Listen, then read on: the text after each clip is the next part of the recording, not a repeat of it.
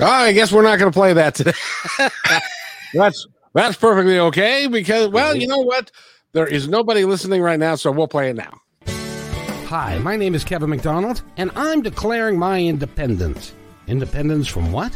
Why, negative thoughts and energy, of course. Chief among them, hate, division, and fear.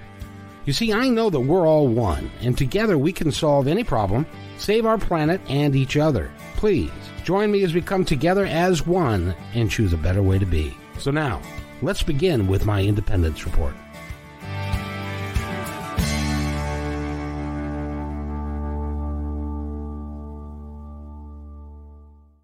The beginning to that, and I got to change the whole thing now. You got a lot going on, man. I got to change the whole opening of all the pictures that are there, and probably even the music. And I'll tell you what, but it's great to have you here. And Eric Hall is sitting over there. He is our transit transients person. Me. That's me. And he's a gifted bus driver as well as a humanitarian. And a humanness is what you called me earlier, and I'll put you in the same category as that. Well, thank you. I'm honored. Somebody who believes in you're going to have to tell us what you believe in. Just being kind to people and being a human and all that kind of good stuff. Yeah, I think the human experience is certainly difficult to define. I don't think anybody's really been successful at doing that. But I think we can all say that we share so much in different ways, and the variances that we have are rich by themselves, but not that different from anybody else. We all love, we all cry, we all laugh, we all, get up in the morning and do our morning routines, and at night we do our nightly routines, and no matter what culture you're from, no matter what your DNA says, it's all kind of similar. And where would we be without this beautiful planet that we live on? We'd be really screwed. Yeah, which just might be the definition of the human experience. Well, you just made me think of something, which was that we all experience the same stuff, which is why when you talk about stubbing your big toe, we can all feel the same pain because we all have the same pain when we stub our big toe. That's so true. We probably would say the same word. Yes, we do. And it's just the order that we carry it off in, Why does that hurt so bad? And everybody gets that because it's not like there's a culture that's out there that goes, oh no, when I stub my toe, it doesn't hurt at all. It's a common experience that we all have, which is why the people who sell toilet paper do so well. It's a common experience that we all have about hygiene. What we do. But it is interesting. I will point out that the bidet is enjoying a new awareness. It is. Isn't that cool? And I don't know what to say. I have not experienced a bidet yet. I haven't either. I used to tell my friends, a friend of mine who was very well traveled and sophisticated in such things, and he says, "Oh yeah, it's so better hygiene to use that." And people know that of Americans and people that don't use bidets. They know that our hygiene is not as high of a level. And my response was, I don't care. I'm never shooting water up there. But now that I'm, of an age, I can predict that at some point. Well, now they've got the thing and it's like $100 or whatever. Yeah, it takes like 5 minutes to set it up. Yeah. Save on toilet paper. That's what I understand. And Ben Winter, who is tuned in today, he says they're the only way to go, which is the bidet. It's interesting because I worked at the Doubletree Plaza Hotel at South Center, and we had a presidential suite. And it was a very nice, big president. It had a bar and a big screen TV. And then it had you go into the master bath, and there's a toilet, and there was another device next to the toilet that I had never seen before. Oh, the drinking fountain. Yes. Yeah. Exactly right. And it was in fact the bidet. And I didn't even know how to pronounce, I never, and I said, "What's that for?" And it's, well, it's a better way of, I just hope the water's not cold and be like, whoa. Exactly. But, it would cut down the carbon footprint. You know how many trees we'd save a year by using bidets? Oh, I know. It's massive. Even if they are cottonwoods, Oh, I know. Well, the sad thing is if you're a tree and you're going to give your life for toilet paper, that seems to be kind of you could have a higher calling than that. I agree. It's a shitty ending. Yeah, it is. And my son, who is a avid person who believes in hemp and the universal properties of hemp. Yeah. Have you done any research on that? Because he says that you can take hemp and you can do anything with it. You can make paper from it. You can build houses with it. You can smoke it and have a nice time. You can then, it's an amazing product that is still highly unavailable to us, which seems like we should be, if it does all these things and it's like a weed and it grows like a weed and it can grow in anything and it doesn't deplete the soil. Why aren't we using that? Isn't that strange? That is just so bizarre to me. I agree. It's bizarre. It's so much better in so many ways, and the cost factors are very strong, even when it's not mass produced. If we got to a point where we're mass producing everything through hemp, a lot of things would be affordable. And build a house from hemp? No, I haven't really studied hemp since the 70s. Really, I was was really doing some study on hemp back then. Yeah, but it was a different. It gave me a headache. But I did study it. Yeah, I got tired of eating burritos at 3:00 in the morning, so I decided to get that. Yeah, because that just makes you use toilet paper. You don't have a bidet. It's a vicious circle. Exactly. Well, somebody came up with a bright idea of being able to do a portable bidet that you just it's an attachment now that you attach to your toilet, and then you can just use that, and it only costs like $100 to get it. So I tell you what, we'll do an experiment here, and you get it and use it, and then you tell me if it works for you. And sure, I'll demonstrate it on the air. Sure, why not? That was well, and they're coming directly from Eric Hall's bathroom. This episode of My Independence Report is brought to you by the Bidet Forever, people. Splash your ass. Hey, there's a tagline. That's a great logo, man. Are you tired of wiping your butt? Splash your ass. That would be the way to go. Splash your ass. Oh man, that's a catchphrase. It is. That's another T-shirt. I'm gonna have to make more T-shirts now. So you're on it. That's really cool. You're on it. So but by the way, Eric is here, and we were going to talk about. He actually got me going because I was real excited. I'm in the process of developing a new logo. Have you ever developed a logo for a business? It is not only time consuming, but it's like, I like this, I don't like that. And then you find something you like, and then you ask somebody else, and they're like, I don't like that. And so you have to redo it, have to retry and figure it out and come up with something. I actually came up, and it was all Eric's fault. He actually came up with something that I think is going to be really cool. I think it's just dynamite. I think you're onto something great. Well, and you did it. So you just led me down that path. But to give you, if you're listening, to give you an idea of what it is, what we're going to do is, if you were not born in the 60s, you need to go back and listen to some of the or look at some of the artwork that was available then, especially in the Summer of Love in 67, 68, in that time period.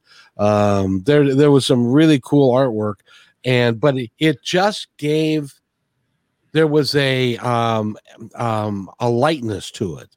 There was a real positive vibe, positive feeling to it, because it was very colorful and it was bright and stuff.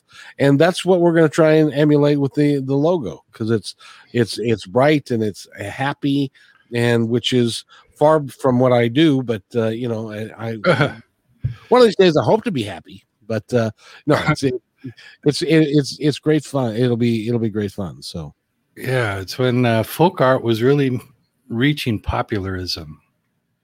Yes. And that's exactly what Peter Max, in my opinion, what Peter Max is, the artist that we're kind of skating around, was so responsible for, creating pictures that had this folksy feel, that was updated with these vibrant colors that really spoke to a character, our character. And I mean that in the sense of not just being a character, but the character of humanism, where we're portrayed as almost a comic strip scene. And it was a very painful era, because we were pushing up against the Vietnam War during that Summer of Love. So there was a lot of pain involved in the self-realization of what we were versus who we wanted to be. You know, it's interesting. If you go back and listen to the music of the 60s, even the war protest songs, and a lot of the music that was out there at that time, and I'm talking late 60s, early 70s. Like did you ever see the movie Billy Jack? Oh man, it's been a long time. That was the half-breed Indian guy with the black hat. Yeah. Yes. Do you remember the theme song called One Tin Soldier was the name of it? Oh, I had the drum going. Yeah. Well, it was One Tin Soldier, and the premise of the song was you had the valley people and the mountain people, and the valley people wanted to get what the mountain people had, because they had found eternal happiness, and it was a treasure. And this is how the songs evolved back then. So there was the people on the lower level, they attacked the people on the mountain to get their treasure, and they opened up the treasure, and it said "Peace on Earth." Oh, I gotta watch that, man. Yeah, listen to the song. It's a great song. It's called One Coven wrote it. It's called One Tin Soldier. But you see, that was the premise that a lot of the kids and the youth movement and the anti-war movement was going on, which is, and even John Lennon got involved with it, with Give Peace a Chance, and there was a lot of that stuff going on at that time, and at the same time there was a Vietnam War where we had 500,000 kids over there at any given time, and a bunch of 56,000 died. It was not a good time.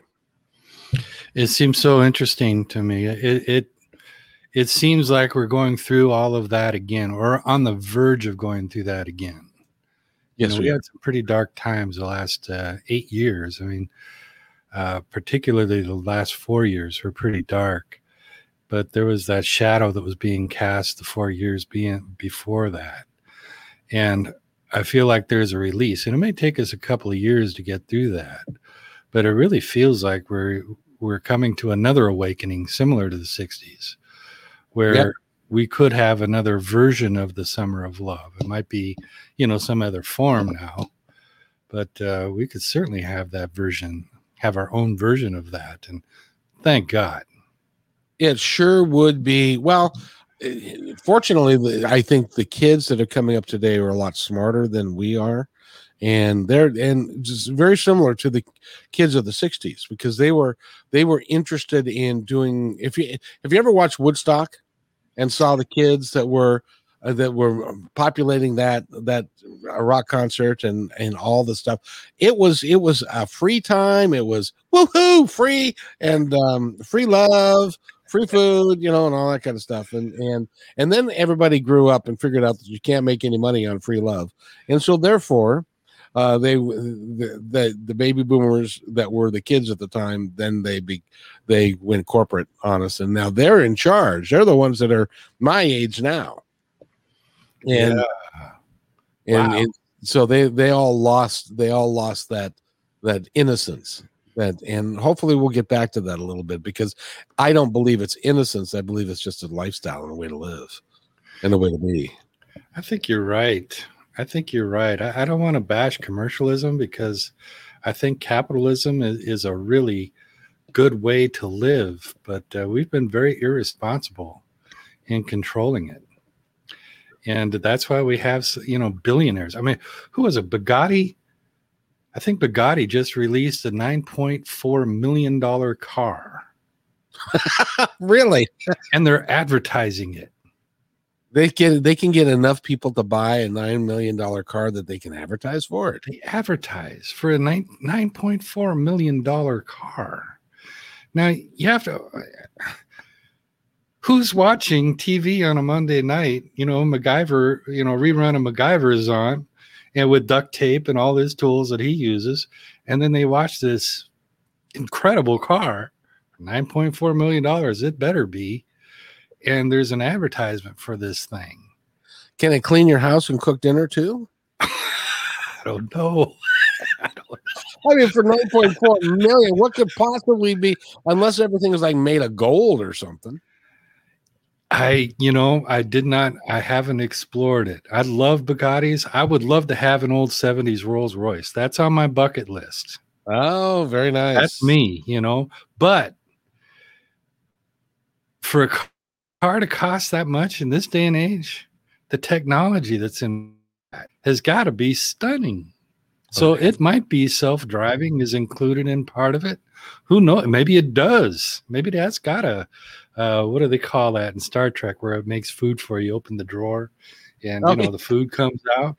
Maybe I don't know. I'd be disappointed if I bought a $9.4 million car and was renting my apartment for $1,200, and I go out to my car and it doesn't make me lunch. What did they call that? The food replicator. That's it. Very good. Yeah. It is amazing how many times I reference Star Trek on this show, because was talking to somebody about living your passion, and it's like, well, in the 23rd century, according to Gene Roddenberry, we don't have to work anymore because everything's automated. And so nobody has to pick cotton, or nobody has to build a house. It's all automated. And so that frees people up to live their lives with passion and with gusto and what they want to do. Wouldn't that be nice? That will be. Wouldn't that be nice? And then it also makes me think of Woody Allen's movie. Oh, what was the name of that one? Everything You've Always Wanted to Know About Sex? That one was good too, but the one where he's in the future and he's the robot, and he has to steal this robot costume and he walks around like a robot. And most people, I think only like 10% of the people in the world are unemployed. And the other 90% is a poet or an artist or a writer. and the other half are readers that are buying the books. Yeah, something like that. Yeah. But then he talks to a couple. One of his girlfriends is this poet, and she's horrible. She's horrible. But we should all. I know. I know. I remember that movie, Everything You've Always Wanted to Know About Sex, that Woody Allen did. And you remember the scene that I fell out of my chair was the scene of the all the sperm were getting together to then go and parachute down, and oh my god! And there was a bunch of white guys in these white suits, and then there was one black guy in a black suit, and he was like, "What am I doing here? What am I doing here?" And it's one of those movies those movie moments in a theater that you just fall out of your chair. It's so funny and so unexpected. So I love that. I got to watch that again, man. I might do that this afternoon. Well, let's talk about really something of value rather than just kick around days. Okay. You were tell us a story of how you got together with this lady who's doing this fabulous project in the woods. Christy Fedek. She is a friend of mine. We went to school together back in grade school and I believe junior high. And then she moved to Monroe to finish high school. And then she went on into the Air Force, I believe. And then Facebook, of course, you reconnect with, lots of old friends. And we reconnected there. And she's an avid hiker. And I watch her Facebook posts. And she's an avid outdoors woman. In fact, she has a blog, Adventure Woman. And she's writing a book. And the Forestry Service has asked her to do this book. And it's about these structures, these hiking structures that the Forestry Department built back in the 20s up through the 60s. And I think this 74 was the last time they built one. And they're these beautiful three-sided structures that I don't know if I can share with you. That's okay. I'm going to clamp that because otherwise I'll end up hanging up on you and that'd be worse. Yeah. But there are these beautiful structures that were built, some of them over 100 years ago. And of course, they dilapidate over time. And they were set up every 5 to 6 miles. So the Forestry Department, in order to entice people into enjoying the outdoors, built these structures in a way where people could hike 5 or 6 miles a day, make themselves comfortable in this camp area, and then move on to the next structure. That's what they were set up for. And they're built like the Appalachian Mountains have them. They're up and down the West Coast. There's 3 or 4 major trails with these structures. And they'll go way back. And it was decreed that they'd be built from the materials that were available on site. Oh, wow. So they would hike in, the tools that were required, and they'd spend however much time it was needed, a weekend or a week to build these structures. And they were mostly log cabin sort of approaches, very simple building, cedar shakes, log cabin construction, like the Lego logs that we used to have, that sort of thing. But they would last forever then. They would last forever. And there might be as simple as just a floor. And some might have, a table at one end. And some might have sleeping surfaces, on each end and the table in the back. And none of them really most of them were about 8 by 12. There were a couple that were 20 by up to 20 feet on one side. And I think one was actually 26 by 26. Wow, that's big, 26 by 26. That's pretty big.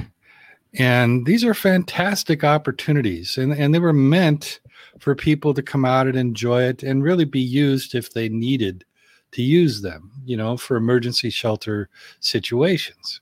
Because we didn't have the infrastructure when the concept was put out there that we do now.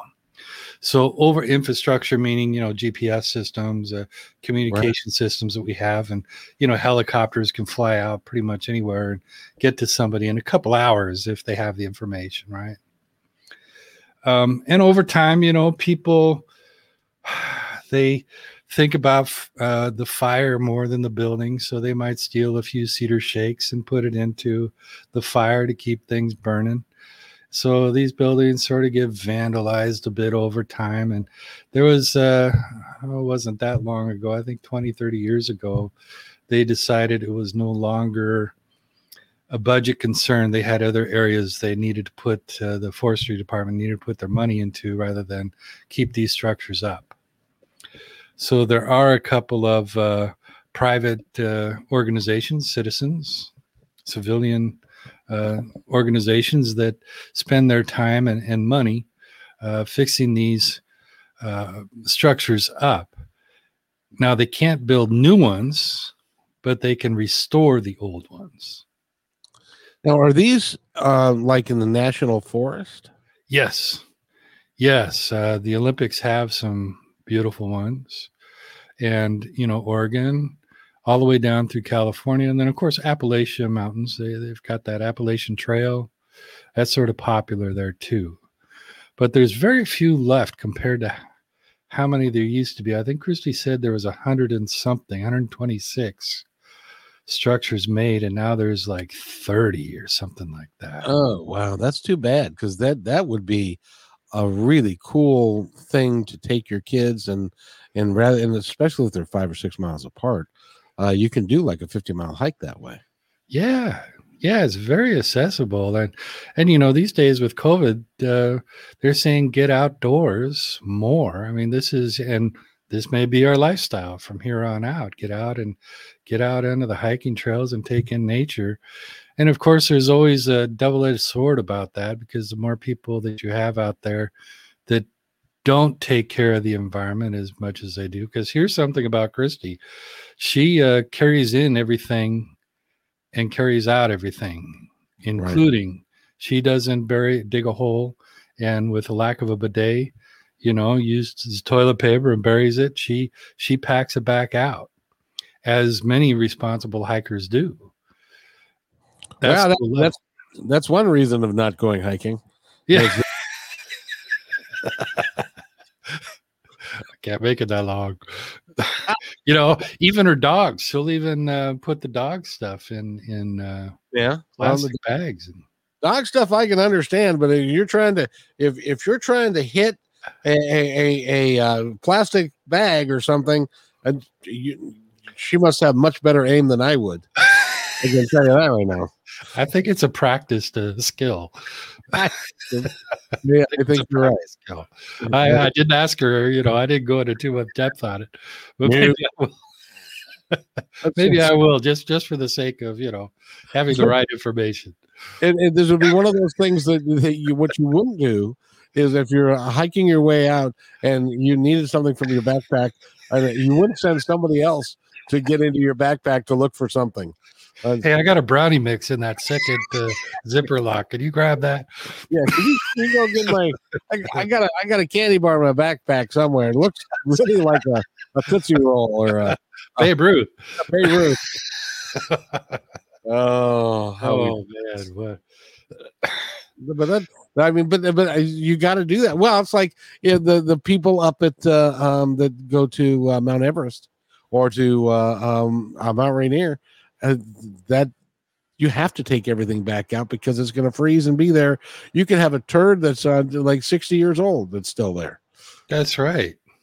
What do they call that? Ocelite or something like that? The old dinosaur poop. You get jewelry and all that stuff out of it. Exactly. So you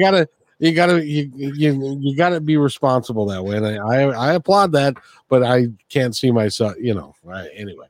But have you gone hiking very much? Not so much in the last decade, but I did a good amount when I was younger. I used to love to go out at night. I was one of those night hikers. Wow. Because there is nothing cooler, in my opinion, than hiking in the forest during the full moon. I would make a point of that. That if it's nice and warm and stuff, and it's clear, then the full moon, yeah. That would be. It's stunning, and it's a whole different world out there when it's nighttime. Yeah, so you can't see as far either. So there could be you could run into, I don't know, a Sasquatch or something. Well, you could. Yeah, and one of these days we'll have to find somebody who has run into a Sasquatch and talk to them. We will certainly have to do that. Because I can imagine that experience would change a person's life, and they would no longer want to hike at night. You might not have to worry about carrying your poop back because you're going to leave it there rather suddenly if you're not careful. If a Sasquatch were to come up on you, You wouldn't need to bag anything. That's you right. except your pants, because that would be bad. But That's right. but when I was a kid, we went on 50-mile hikes, and it was funny because where we would start, you'd find trash along the trail. The farther you got in, we went on the Cascade Crest Trail, which I highly recommend if you have the opportunity, because that goes all the way from the Canadian border down to Mexico. And yeah. Okay, I've never done that. We did a 50-mile piece of it, and it's really it's unbelievable in spots. How long did that take you? Well, we only did 50 miles, so we did, and that was just 7 days. And so I was at that time I was like 13, and I had a 50-pound pack because we had to pack our own food and all that kind of stuff, and we cooked and all of that, and it was a real hearty experience. But in those days, nobody had a gun that I knew of that was in our group. I don't even think that the guy had a weapon of any kind, but there was nobody. Of course, this is in the late 60s. Wow, no bear and no mountain lions. Never saw a bear. Never saw a mountain lion. I suspect that they're more prevalent now than they were then. I don't know that, but never saw any of that stuff though. Wow. We were very lucky, but when you get away from civilization, you see how nasty people actually are, because when you're 10 miles in or so, most people don't want to hike that far, and the ones who do are the ones who take care of the environment. So the candy bar wrappers and the cigarette butts and all that kind of stuff, those kind of stop at about 5 or 6 miles in. But people are just so they don't take our planet seriously enough, in my opinion. I think it must take that level of dedication to getting that far out to really start to appreciate, what is going on in our forests. And, I think that's part of the reason why Christy is writing this book. She's got a long experience with hikes, and that certainly is her environment, being out in nature and the trees and with she's always posting pictures of trees and landscapes and, her dog's running. She loves to have a trail dog. So there's a lot of kinship to what goes on in those trails and those trees. She's really got a strong connection. And I think that explains a lot of her motivation for writing the book, is just getting people out there. And she absolutely loves these structures. I can see how welcoming, they are. So if people get a chance, I will finish and post that, or I'll send it to you so that you can post when I get that interview properly edited, because it's absolutely fascinating. Yeah, and what we'll do is we'll put that on my Independence Report, and we'll attach it to this, and so we'll play that right after this, and it'll be good. Cool. Because I've only lived here all my life, and I never heard of such a thing. No kidding. Yeah, and have never heard of it at all. Wow. So, but now, what do they call them? Do you know? Yeah. Let's see if I can get that name, because I want to make sure that it's accurate. Well, I think they're just called hiking structures. They're called structures. Did now in your interview with Christy, did she talk about the history of them? Who came up with that great idea to start doing those? She says the forestry department. I don't think it's attributed to either any one person, but it was part of that whole movement of infrastructure. The outdoors infrastructure was going on. The logging roads are being turned into highways and so forth. And that's when they started building a lot of the infrastructure that we have now. And this was just an offshoot of that. I see. So that's where that came from. And there was a budget for such things. It was really it was beneficial even for the forest companies to have people aware of being outdoors. There was an economic aspect to it all. And the fact that, all the good reasons that, the forestry department wanted people to get out and enjoy, all of the stuff that we have outdoors. Nothing like a meadow and its wildflowers and those trees. Whew. Oh, I remember, being in a meadow and having a deer kind of walk into the meadow and look at you and scamper off and stuff. Being in the wild like that is just wonderful. You know what I think would be a great idea for somebody that wanted to be a philanthropist Mm-hmm. is to do that, to build like a track and make it like a 50-mile or 40-mile track.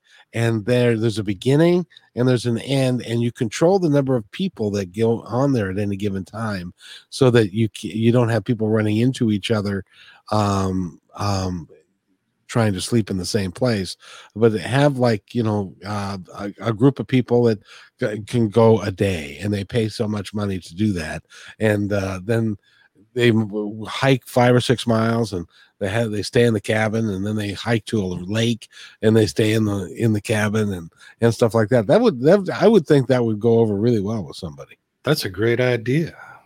The proceeds from that would cover the cost of keeping the trail up. Yeah. Man, I think that's a wonderful idea, dude. I think people would do it. They'd want to, and especially if it was monitored in some degree, so that people don't get lost and like fall down and die and all that kind of stuff, which tragic happens. Yeah. In fact, you're talking about the deer. There's a story that Christy told me. She was out one morning without her bidet, and she was against a tree, and a wild deer came up, and licked her face while she was busy, and then walked off. Well, deers are pretty smart. I'm sure the deer figured out that she wasn't going to be able to chase them. That's right. What a friendly deer, Yeah. My cat, pleasantly comes in the room when I'm so occupied, and she'll look at me wondering, what are you doing? Are you doing it right? Yeah, but I've never had, supervision by a deer, and I would find that endearing. Exactly. That would be very interesting. And of course, I had never thought about that. I never thought of that the process that you have to go through to take care of your business when there's no toilet there. How would you hang your butt over a log, I suppose, or I guess against a tree? That would work. But you'd have to have really strong legs to do that. I'm just glad I'm a guy, because over 50% of the time it's pretty easy. More than that, pretty easy. I don't know how women are able to do that. Although I do understand that they have a device that they can put up there that puts the stream in in the direction that's desired. Little attachment that you can fit and aim. I had no. The only time that I've ever experienced that was when a gal, Eric and I, if you haven't been paying attention, we're old bus drivers, or he's still a current bus driver. I'm an old bus driver, and the only time I saw a woman taking a pee in the bus shelter. And so it was like, oh, so that's how that works. I get it. Yep. Yeah. No, it was not. I don't know. But anyway, so if you will do that for me and finish editing that. Oh, yeah. Okay. not the now. Yeah, not the other thing. But okay. if you would do that for me, that would be awesome, and then we'll put that up in right behind this, or we might edit them together. and to make it like a little bit longer, like an hour and a half or something. But it would be good. It would be good to see. Yeah. So. Yeah. It's well worth the information, and people should get out and hike more. They should see as much as of this, of the outdoors as they can. Yes, I agree. I'm not there anymore, but when I was younger, it was fun. Did you ever go up like Mount Si or any of those things? I have gone up Mount Si. That's a nice hike. Talk about a trail. That's an excellent trail. That's if it wasn't, mostly vertical, it's almost like Green Lake, with a lot of kickbacks and an angle, but it's very accessible for people that are medium in shape. Yeah. I wouldn't want to do it now, but nope. Unless I had a week or two. Nope. Nope. Month or two. Yeah. But it's definitely worth the time. And it's so good for your spirit to get outdoors.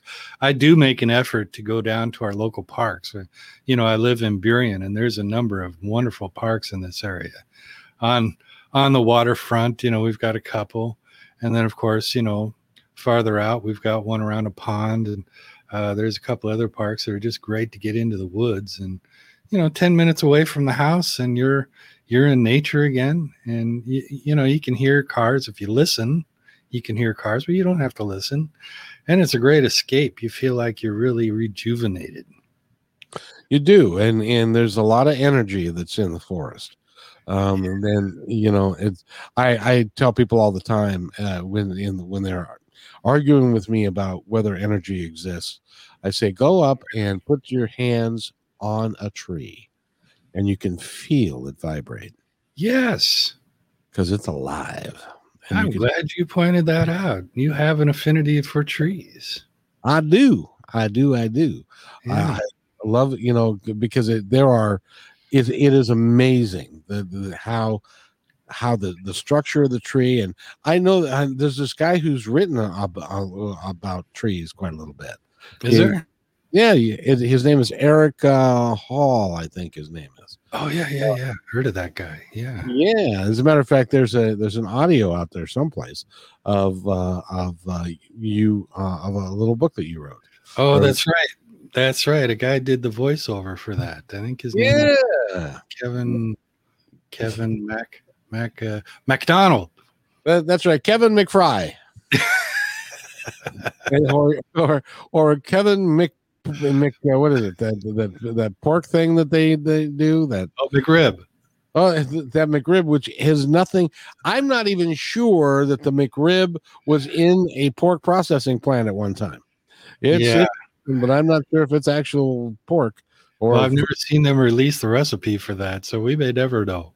Nope.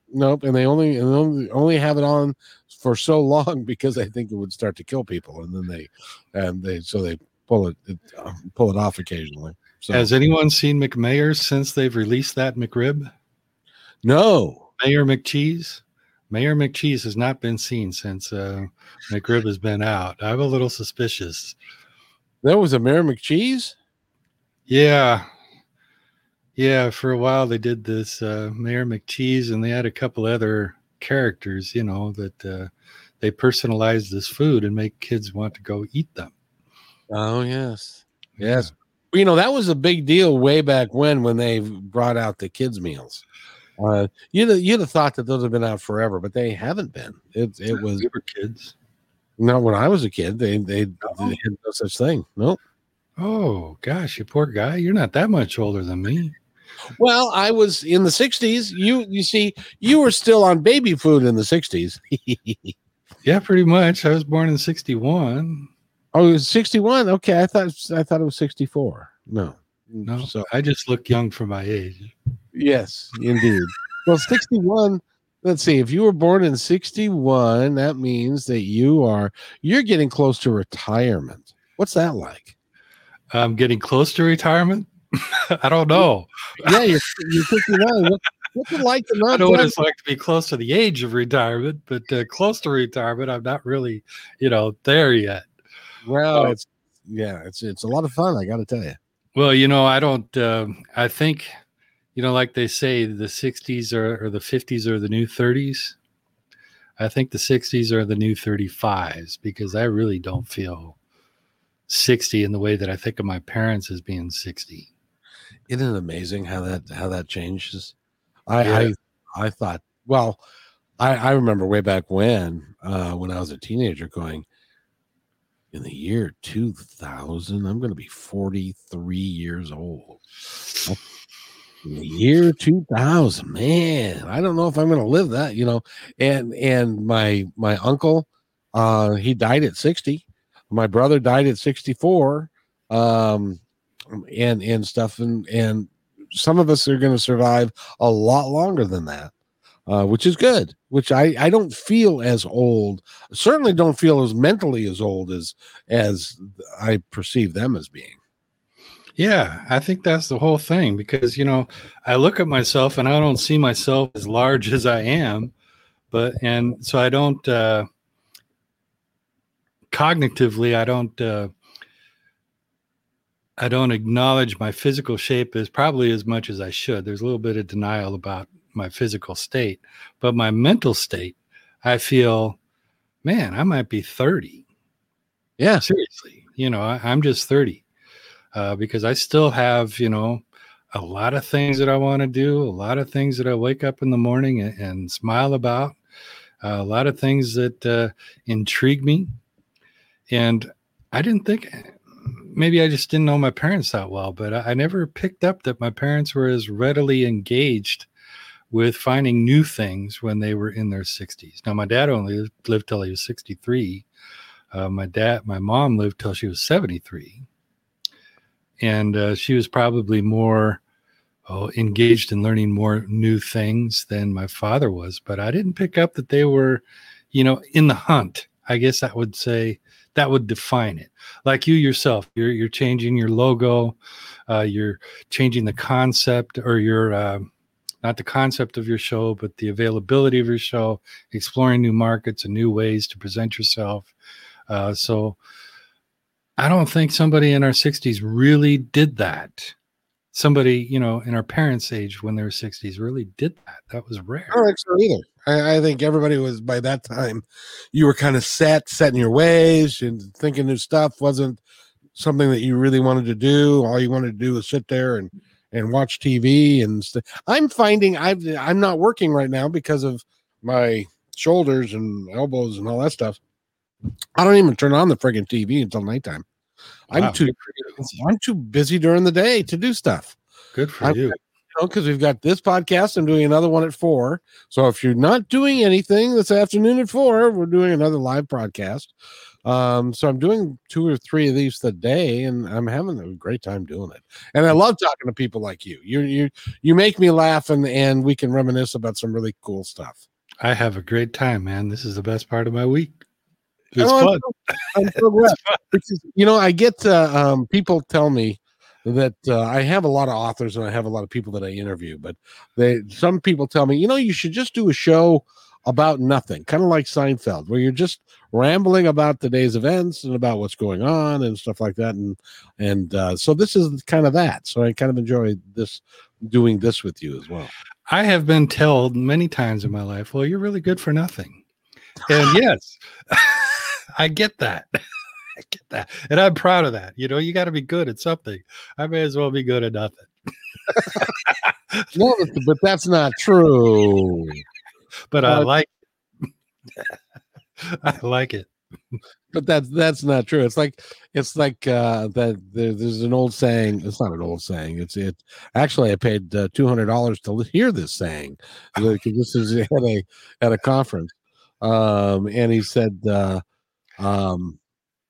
I should tell that story real quick. Are you familiar with the landmark people? It's it's landmark. It's a self-improvement company. No, I'm unaware of them. Okay, well, I'll tell you the story real quick. You go there on a Friday night, and you sign up, and there's like 100 people in the room. And you have what they call a facilitator who's at the front. And he starts talking about things like It starts talking about the stories that we tell ourselves, why we act the way that we do, what's a story, and then people would get up and tell their story about what they thought about themselves, or that, and it came out that your mother was abusive, or dad was distant, or stuff like that. And then they spent the day working. So this was Friday night, and that goes into Saturday all day, and then Sunday all day, and then you have a follow-up deal on Tuesday, where you're supposed to bring a friend or a group of friends so that they can sign up for next time. These people aren't stupid. And and so Friday and Saturday we had people that were calling. They had you write letters to people that you were mad at, or that had done you wrong and stuff, and people were calling them parents that I hadn't seen in a long time, or brothers and sisters, and everybody was getting real into that and all about their stories and what they were doing. And so on Sunday, and there are people that are crying. There are people that on Friday and Saturday, people that are crying, people that are really invested in what's going on at the moment. And so Sunday, about 1:30 in the afternoon, we're there till 5. The guy at the front of the room says, we've been talking about everything that been going on in your lives for the last 2 days. And I'm here to tell you, it's all a story that you made up. None of it's real. All of it's fake. And then people would say, yeah, but no, I was abused when I was a kid. Can't do anything about that. Neither can you today. You have to let that go. That's a story that you told yourself. You told how you're going to feel about that story. You told how yourself about how they were going to act about how you felt about that story. None of that's real. It's all fake. And people were getting upset because he was devaluing the story that they told themselves. And he said, I suppose you're wondering why I'm telling you that. I'm telling you that to tell you this. Your life is empty and meaningless. And a third of the room, it was like, what? You're what? I'm a Christian, and like God says, and people were going crazy with all this, like I know what I'm valuable. I got to, and so he let them go through all of this angst that they were going through for a couple of moments, and actually for about a half hour, and he was answering questions, like, that's a story, the story that you told yourself. That's nothing to do with reality. That didn't really happen. And if it did happen, it didn't happen the way you say it happened, because that's a story that you told yourself. Whoa. And he said, and your life, and he kept repeating it, your life is empty and meaningless. And I'm telling you that because that is the most freeing statement I can possibly give you. Really? That your life is empty and meaningless. And the guy stood up and he called on him, and the guy said, I think you're a fraud. And I think you are a charlatan. I think this whole thing sucks. And I think that you guys should go to hell on the horse you rode in on. Because my life isn't empty and meaningless. My wife tells me that. My kids tell me that. I've got value. I've got this. I've got that. And at one point, the facilitator stopped him and said, no, you misunderstand me. So the guy sat down. He said, this is what I mean by your life is empty and meaningless. Your life is empty until you decide what you're going to fill it up with. And if you decide that you're going to fill it up with crap and the stories that people told you 30 years ago that you still believe today, that's fine. But understand that that's nothing more than the story that you're telling yourself, and that you are in charge of that story. And your life is meaningless until you decide what it means. Wow. And you pick. And you get to pick what your life means. If you decide that it means nothing and that you're not worth anything, that the story you told yourself, it's not true, but if you want to believe it, go ahead. Can't stop you from that. But I'm here to tell you, your life is precious. But if you don't believe it, it's not. So your life is empty and meaningless until you decide what it means, and you're going to fill it up with whatever you want. And you have the ability. You're free to do anything that you like. Fill it up with however you want to live. And then so then people started, well, I guess maybe he's right. I don't know. And everybody had to reevaluate what they had been telling themselves, the story that they believed, what their mothers had said to them, how it all came down so that they could then break through and learn to live life a little bit more authentically and with purpose, because we all have the same thing. We all have the same abilities. Man, that's some powerful stuff. Wasn't that an interesting experience? He really primed them up, got them on the edge, and he had them going for 2 whole days, and there were people that were so deep and invested in their stories that they kept getting bigger and stuff, because we all want, when something bad happens to us or when we want to portray it as something that somebody did to us. And that's why it is the way it is. This guy did this. I had a 7-year-old who told me I was worthless, or told me to go away because I was stupid. Well, I took that for years. The 7-year-old. I bought into what a 7-year-old was telling another 7-year-old, and I took it as gospel truth. Ouch. Ouch. But that happens to us all. Because that's so true. And I remember conversations that I had with my mom, and years later I would say, do you remember the time when I went to clean my room and I cleaned it real well and I put the vacuum cleaner away and you came home from shopping and said, no, you can't go play because you got to go clean your room? And I said, I did. You said, no, you didn't, because the vacuum's not out. Oh, but you put it away. I put it away because I was, sometimes you get really invested in cleaning and getting that done, and you want to look nice and all that.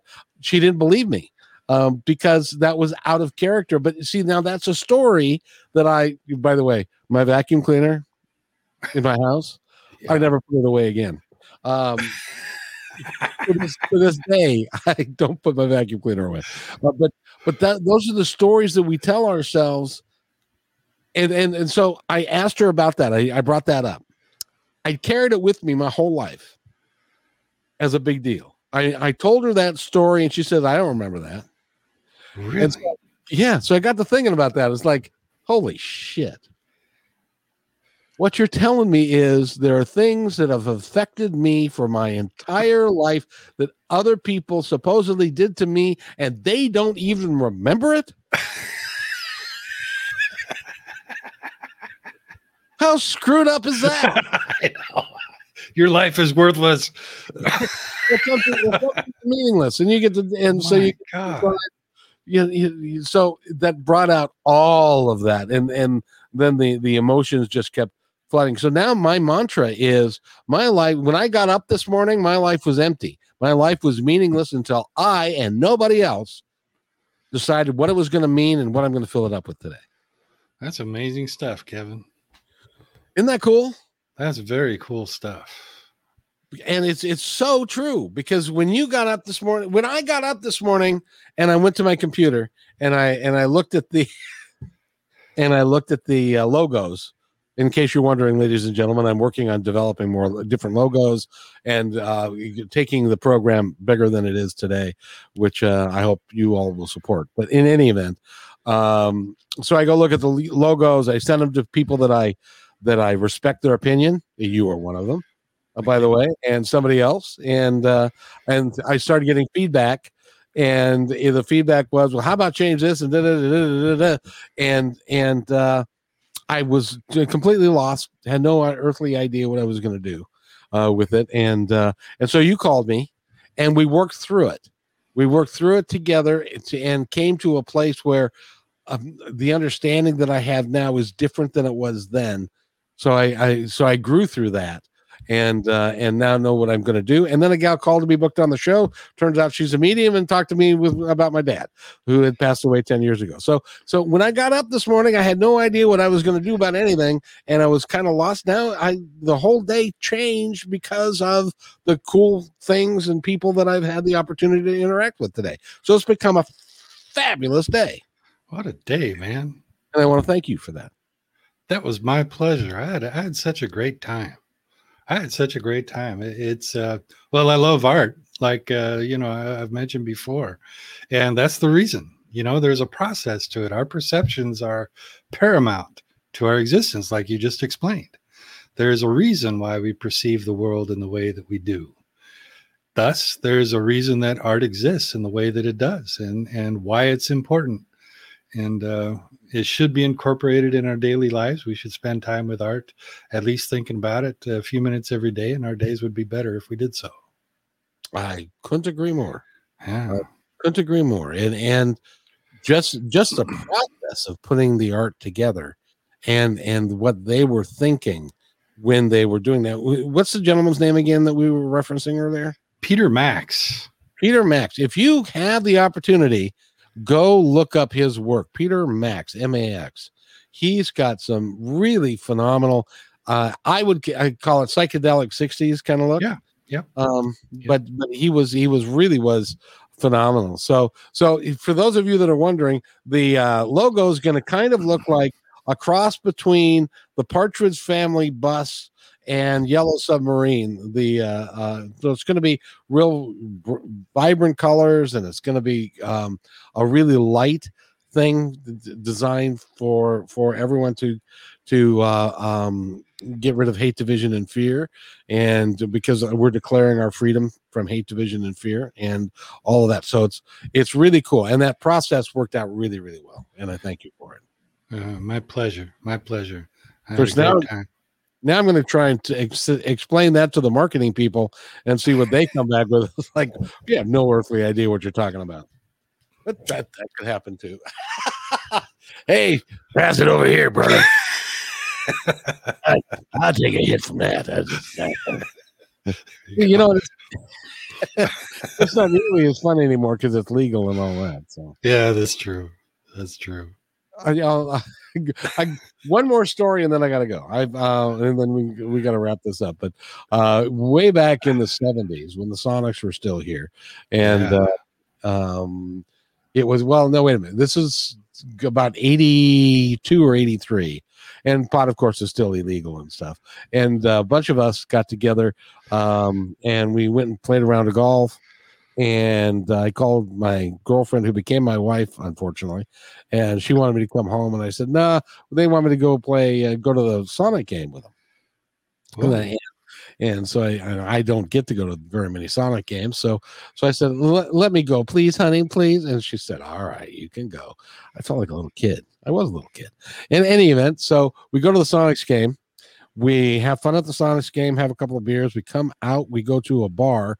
We sit in the man's van. He had remember those Chevy minivan, or not minivans, but those full long vans? I used to have one. Yes. Oh, did you have a bed in it? I had a G20. Well, long story short, yes and no. I could put a bed in when I wanted it. Oh, so you had a portable bed if you had plans for that evening. I built the frame that would slide over the wheel wells that would fit my queen size bed. And then back in those days, you could camp on the beach down in Ocean Shores. And I would drive my van down there, open up the side doors, drink my tequila, smoke a cigar, and wake up the next morning, make breakfast, and then head back into town. Yep. He used his van and the bed that was in it for his nocturnal activities. That would happen somewheres, but at the end of a bar evening, rather than take her home, he'd just take her to the van. Wow. It seemed to work for him. I've heard of such things happening, yes. But in any event, there were 6 of us, and somebody brought out some pot. And so we were smoking in the back of the van. We were smoking pot before we were going to go into the bar. And as we're sitting there, I don't know how pot affects you, but it affects me. I don't speak because I feel like I'm going to say something really utterly stupid. And so I just, and everybody else apparently felt the same way. So here they are, 6 guys out to have a killer time, and we're all sitting in the back of a van going,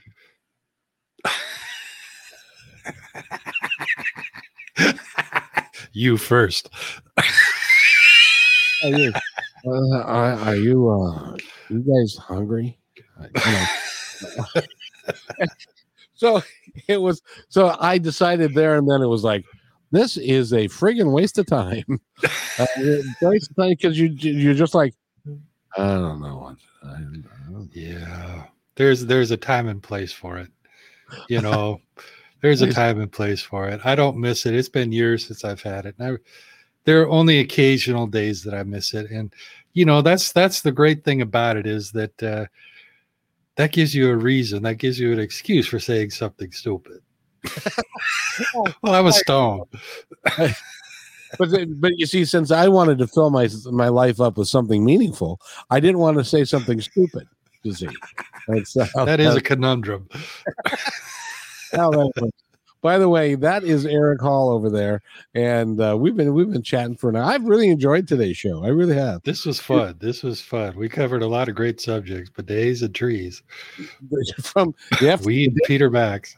Yeah, it was great fun, and we are going to attach the interview that you did with Christine, right? Yes, a lot of great information. She's a terrific lady. People will enjoy this and get a lot out of it. And it's the interview is about the structures that are in the woods that were built and then they kind of have been abandoned over time, and so she talks a lot about that. So really that'll be an interesting discussion. So yeah, she's writing a book about it. So indeed, and when she gets done with the book, I would love her to have her on the podcast as well. Oh, great! I think she'd enjoy that. Yes. Yeah, well, you can bring her, and the 3 of us can sit. As a matter of fact, see if we can do that next. See if she'll come on next week. I'll ask her. I know that she works, but I'll see if she's available. Yeah, she's available, and we can change the time too to make it suitable on Tuesday afternoon or Wednesday afternoon, or at one point. Anyway, but look into that, and we'll see. Okay, I'll do that.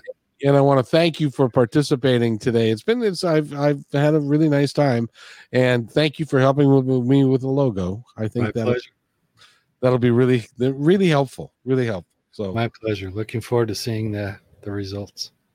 Me too. It'll be interesting. Now, of course, I've got to redo everything, more or less. So, given that, and you stay there. I'm going to close out the show, and we'll be right back. All right.